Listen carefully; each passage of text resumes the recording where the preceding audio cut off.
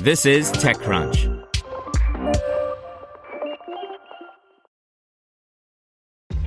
This episode is brought to you by ShipStation.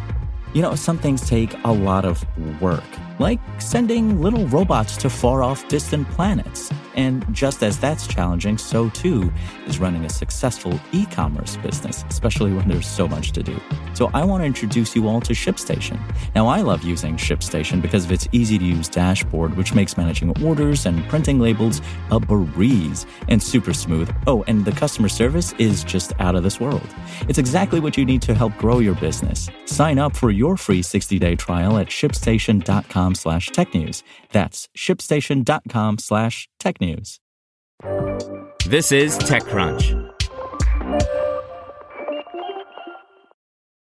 Synctera raises $15 million to help companies launch embedded banking products in Canada, by Marianne Azevedo. Synctera, a banking-as-a-service startup, has raised an additional $15 million as it expands into Canada. NAventures, the corporate venture arm of National Bank of Canada, led the financing, which brings Synctera's total raised to $60 million since its June 2020 inception. Private equity firm The Bank Funds and sponsor bank partners Veritex Community Bank, Midland States Bank, and Emigrant Bank also participated in the round. In June of 2021, Synctera raised $33 million in a Series A round of funding led by a Fin VC. As part of the latest funding announcement, Synctera is also announcing that it is partnering with the National Bank of Canada to help companies launch fintech apps and embedded banking products in the country. In a nutshell, Synctera has built a platform designed to bring together fintech companies and sponsor banks. Our goal is to do so in a way that makes it easy, fast, and flexible to scale features and engagement on the fintech side, while also being very intentional, automated where it makes sense, and most importantly, dialed in on compliance and risk in a way that allows banks to feel confident in working with us and fintechs of all sizes, said Peter Hazelhurst, Synctera's co-founder and CEO. Until now, the company has only operated in the U.S., but after a number of U.S. and Canadian fintech reached out to inquire about how to use its service in other markets, Synctera decided to expand its offering.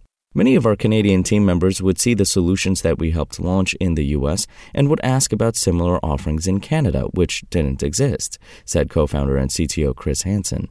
A few larger brands also reached out to us to ask about the potential for a solution in Canada, and there are a few customers who see the appeal of one API surface area being able to address two markets. All of these factors helped us in our decision to expand into Canada. The executives declined to comment on Synctera's valuation or provide hard revenue figures, but Hazelhurst told TechCrunch that the company's revenue was up 20x year over year in the fourth quarter, and that all of its usage metrics and revenue are continuing to grow 30% month-on-month in areas like payment volume. Synctera is currently working with 50 fintechs, 14 of which are live, including WayApay and Float. It has another 20-plus in implementation slated for launch in March and April, according to Hazelhurst. Examples of companies that have embedded banking into their product are Players Health, Tip House, and Solvent, a fintech working on building affordable financial services to empower formerly incarcerated individuals. Synctera makes money by charging the fintechs it works with setup and access fees, as well as taking a share of transaction fees, interest earned, and interchange with its marketplace of banks. In 2023, Synctera plans to add support for new credit, lending, and other banking use cases and expand into new geographies and client segments. Presently, the remote-first company has 110 employees, with 50 in Canada, and is looking to hire more people to help it grow in Canada, noted Hansen.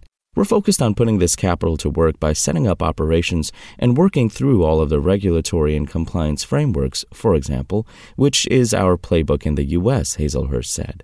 Joshua Lebac, principal of venture capital at NAventures, National Bank of Canada, noted that the growing appetite for bank-fintech collaboration has created a strong demand for technology solutions that make it easier for banks and distributors to partner. Synctera's banking-as-a-service platform accomplishes this while allowing each party to focus on what it is they do best, he said. We believe the multi-bank structure will emerge as the category winner in banking-as-a-service as it solves many existing BaaS pain points and addresses emerging emerging regulatory concerns. The fact that Synctera does not require a core banking integration was also appealing, Lebac added, in addition to what he described as the full transparency its platform provides, enabling real-time auditability and compliance monitoring. Additionally, Synctera's multi-country expansion is also significant, he told TechCrunch. I can imagine a future where global brands leverage Synctera's platform to simultaneously launch banking products across multiple markets with multiple partner banks, all through a single API. Such an achievement would completely reshape digital financial services. Spoken Layer. Want to learn how you can make smarter decisions with your money? Well, I've got the podcast for you. I'm Sean Piles, and I host NerdWallet's Smart Money Podcast.